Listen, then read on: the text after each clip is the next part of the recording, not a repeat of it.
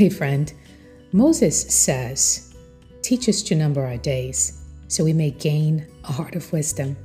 This is your friend Cynthia with simplycynthia.com, and let's talk about time or numbering our days. Before we get started, I appreciate you listening to this podcast. I've been online since 2003, and I appreciate you listening. I appreciate you following my blog, simplycynthia.com. Now, when I became a mom, almost 14 years ago, a little bit over 14 years ago, during the summer, I realized the rhythm was different than during the school year. So I started something called Camp Listen, because let's be honest, if you're a mom in the summertime, you're running camp.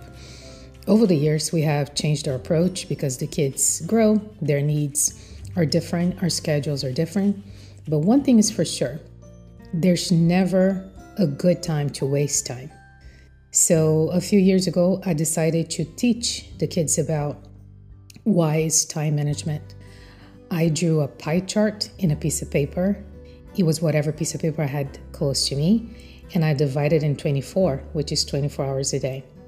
In order to make it culturally relevant, I got 24 black beans because we're Brazilian and black beans and rice is our staple.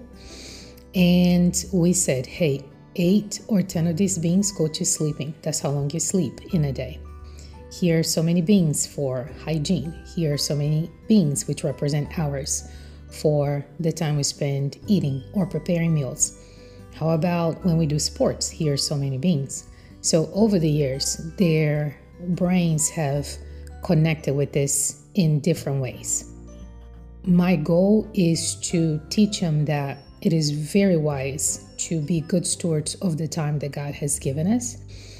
Last year, one of the things that we did was I left out technology on purpose. So we fill this pie chart with the beans, and I ask, hey kids, what's missing? And of course, everybody's just like, I don't know, Mom. And I said technology. And I said technology is not bad. Technology can be a good servant if we know how to properly place it in our days. So what are some of the ways that we can include technology, seeing that we have filled this pie with all the things that God has entrusted to us? How do we come up with time to engage in technology? And they came up with some brilliant solutions, which we tried to apply during our days last summer. So that's how we start every summer. Now is with the pie chart with Camp Listen Be. My goal is to teach for now and to empower their good time management behavior for later. But as a parent, I also can use some good time management. How so? Well, I don't know about you, but every year I am somewhat surprised we're at the middle mark of the year. It's just like, how did this happen? I feel like we were just ringing in the new year, but here we are, it's almost June. And I think that what Moses is trying to tell us is not so much about the way or the method that we use to manage our time, but it is about getting to the heart of wisdom. It is about the wise management of our time. And this is such a big topic, but to make it applicable for you and I want to challenge you to think about the time that's to come, which is the summer. What do you want to accomplish with your kids? What do you want to accomplish with yourself? A small thing that I did this year was to write down some activities that I would like to see. Obviously, I've had things scheduled for the summer for a long time, but not everything goes into my calendar. So I just got a piece of paper and I wrote a list of things that I want to accomplish in the summer. Some of the summer travel is already there. Some of the summer camps are already there. Vacation Bible school is already there. So I'm really good about doing this for my family. Not so excellent about doing it for myself. When the kids were in preschool, I wrote a blog post, and I'll dig it out for you, about mom going to Vacation Bible school, not as a volunteer, which is something I try to do as God gives me the ability to do, and I love it. But, I can use the summer to deepen my understanding of a biblical passage or a biblical book or doctrine. So you see how important it is for me to think, what can I accomplish in 3 months? And the goal is not to fill your schedule with things, because let's be honest, if one thing I've learned from my COVID existence is that I'm not Disneyland. And what do you mean by this, Cynthia? What do I mean is, when you go to Disneyland, basically you put your suitcases down and they do everything for you. They entertain you, they feed you, they give you amazing photo opportunities. All you gotta do is breathe, right? I'm not that.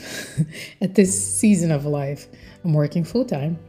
I'm married. I am a mother of our wonderful 3 kids. I run our household. We are so honored to be part of our church family. So we have commitments there. We have commitments in the community. So I can't, sustain this mindset that I'm supposed to be Disneyland because it's the summer, and that's what summer memories are for.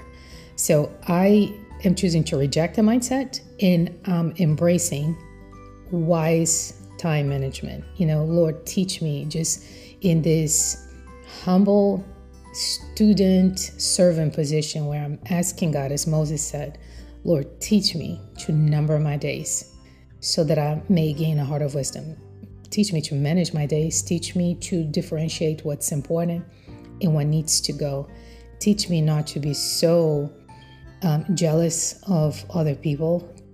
Teach me not to covet the vacations that I'll see this summer people are taking, but help me to look unto Jesus, who's the author and the finisher of my faith. Help me to be a good steward of the people and the possessions you have given me right now. Help me to be a good steward of my mind, my body, my will, and my emotions, because if I follow your way, as I follow your way, it leads to peace. It leads to well-being. And all of that pressure to be something that I was not created to be, such as to be Disneyland, it goes away. And all of a sudden you can breathe. All of a sudden you have room to be and to become everything that God has called you to be. So friend, that's my encouragement for you today. This is your friend Cynthia with simplycynthia.com. It was Spread Hope Online, one word at a time. Bye.